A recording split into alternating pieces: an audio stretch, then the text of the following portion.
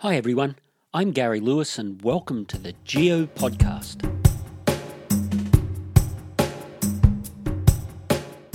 Has the Earth ever moved for you? Have you ever felt an earthquake? Well, today's session is going to be all about earthquakes. What causes them, exactly what they are, how we measure them, and most importantly, what to do if you find yourself in a quake. Almost all the rocks on our planet are under some form of stress. They're either being pushed together, pulled apart, or being forced to move past each other. And that's all caused by plate tectonics. In most cases, the rocks can take up quite a lot of this stress, but sometimes it gets to the breaking point, and the rocks literally break, and they break along what we call faults. Now, those faults can be found all through the Earth, but the vast majority of them are not active. So you can see faults in road cuttings that haven't been active for thousands or possibly even millions of years. And these faults, they're really just breaks in the rock where the stress has been built up and the rock has broken and moved to relieve the stress. And it's really that breaking of the rock and the release of the energy in a form of vibrations that we call waves, that really is what an earthquake is. So jumping back to the plate tectonic side, it is obvious that the boundaries of plates, where two huge lithospheric plates are grinding past each other, sliding under each other or moving apart from each other, that is the place where the most stress and tension is built up in rocks. That's where there is so many active faults, and that's where most of the earthquakes on Earth occur. But that said, there are places on our planet that are nowhere near plate boundaries. That tension is being built up because the plate is moving, and that tension is released in earthquakes. And we call those intraplate earthquakes. But maybe I'm getting a little technical. So let's go back to the concept of the waves that come when rocks break. So the energy released when rocks break form waves, and they come in three major types. They are called P waves, S waves, and surface waves. I'm not going to go into the physics of each of these waves. The important thing to know is that they are different, and they travel at different speeds and can travel for different distances. P and S waves are the two waves that travel all the way around the Earth when there is a big earthquake. P waves travel faster than S waves. So if you are distant from an earthquake, the first vibrations you will feel, or if it's a small earthquake and we're using a device to record it, the first wave that we record will be the P wave. Following that will come the S wave. Now, why this is important is because if we can measure the amount of time that it takes from the first P wave hitting us to the first S wave hitting us, we can actually use a fairly simple relationship to work out how far away from us that earthquake was. A little like when you see the flash of lightning and you count till you hear the thunder, gives you an indication of how far that lightning strike was away from you. The third kind of wave, surface waves, don't travel very far away from the location of the earthquake, but they are probably the most damaging and certainly the things that rock buildings and bring them to the ground in very large earthquakes. So to sum that all up, we have three types of earthquake waves: P and S waves that can travel great distances, P wave being the fastest, S wave being slightly slower, and then surface waves that propagate out but don't travel very far away from where the earthquake took place. Now, as most earthquakes take place when rocks break deep in our crust, there's a couple of terms that we use to explain the difference between the place that the earthquake took place on the fault, and we call that the earthquake focus, and the point directly above that on the surface of the land, and we call that the earthquake epicenter. Now, some earthquakes can be very deep, let's say 100 kilometres deep. So the focus is at 100 kilometres, below the surface of the Earth. The epicenter is that point of land directly above the focus.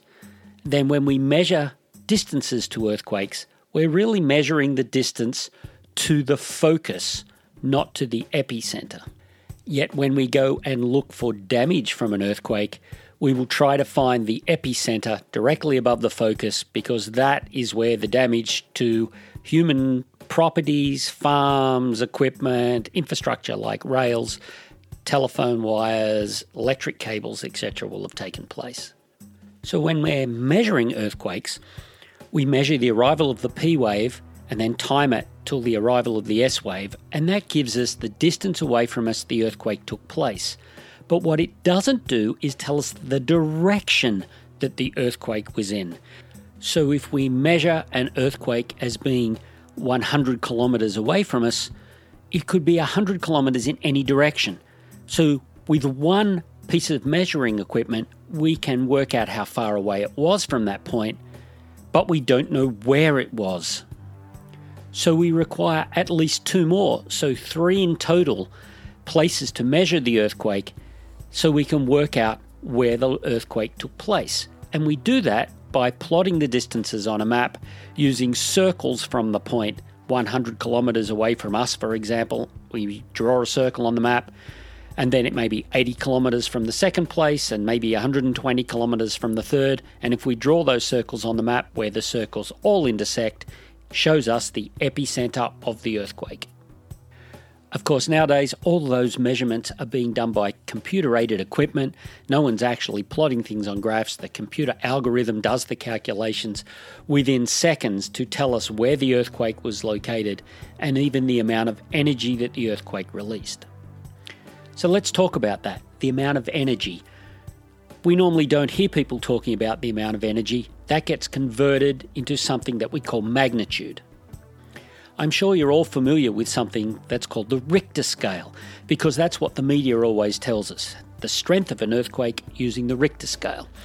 And the Richter scale was developed for earthquakes in California and named after the person that developed it, Dr. Richter.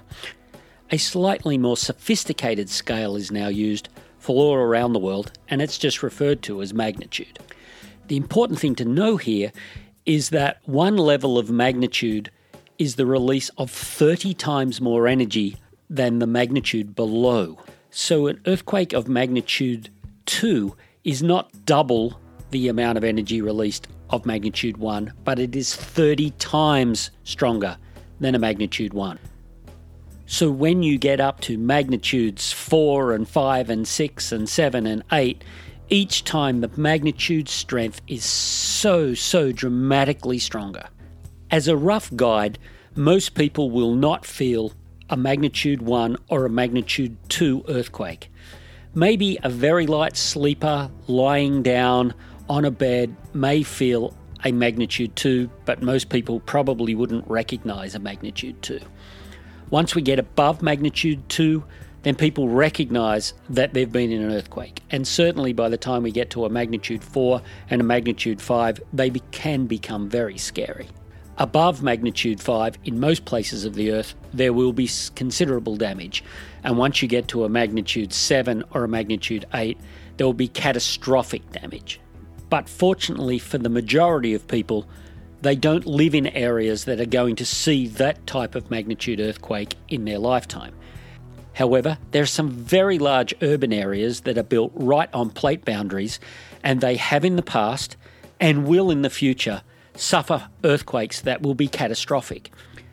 I'm not saying this to frighten people, but people should realise that while we can't predict when earthquakes are going to take place, we have a pretty good idea of the regions that are at a greater risk of earthquake hazard.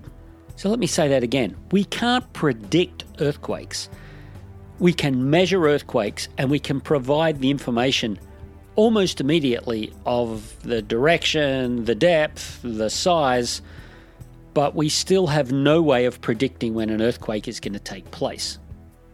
What you do hear a lot is how much time has passed since the last large earthquake in areas that are at a higher risk of earthquakes. And some people equate that time between earthquakes as being part of the risk factors. And I think there is no doubt that if you are in an area that has potential for large earthquakes and you haven't had a large earthquake for a long time, then the risk factor is increasing every year as the stress builds up in the Earth's rocks. But that said, we cannot predict where or when an earthquake will take place. But what we can do is prepare people for an earthquake so they know what they need to do if they're ever in one.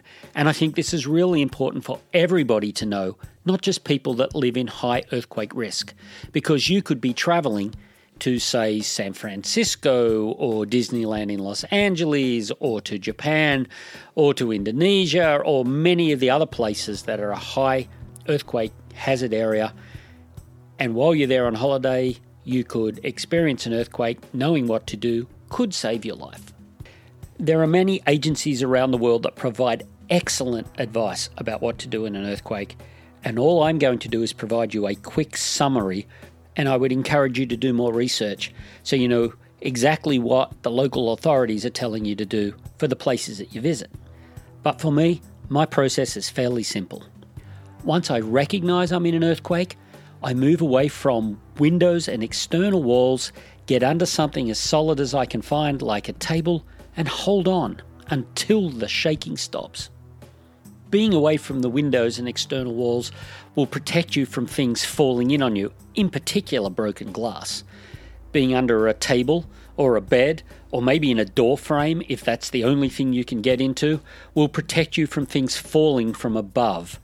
And holding on is important because the shaking could be so strong that you would lose your feet, or more importantly, the table or bed that you're under could move away from you. So hold on to it and keep under that protection.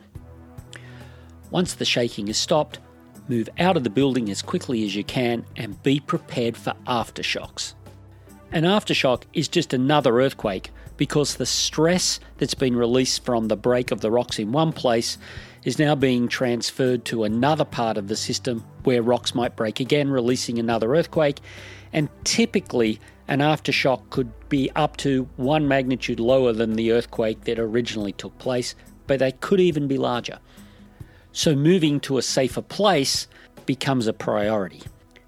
If you happen to be outside when an earthquake takes place, sit down on the ground. It's probably the safest thing you can do. If you're driving, try to avoid things like overpasses and bridges. Pull over the car as quickly as you can, or just stop in the road would probably even work. Once the quake is finished, the best thing you can do is listen to what authorities are telling you and follow their advice. Having a battery-operated radio would be a really cool thing to have at this stage. And if you don't have one in the house, go out and get into your car and turn it on so you can hear what's happening. Knowing, understanding and having a plan of what to do if you're in an earthquake could save your life one day. And I didn't want this session to be doom and gloom, but I hope these snippets of information might help you one day. But as always, if you're looking for earth science information, whether you're a teacher, a rockhound, homeschooler, or just a person who's enthusiastic about all things about geoscience, you can find more information on our website. That's geoetc, geoetc.com. And as always, folks, keep on rocking.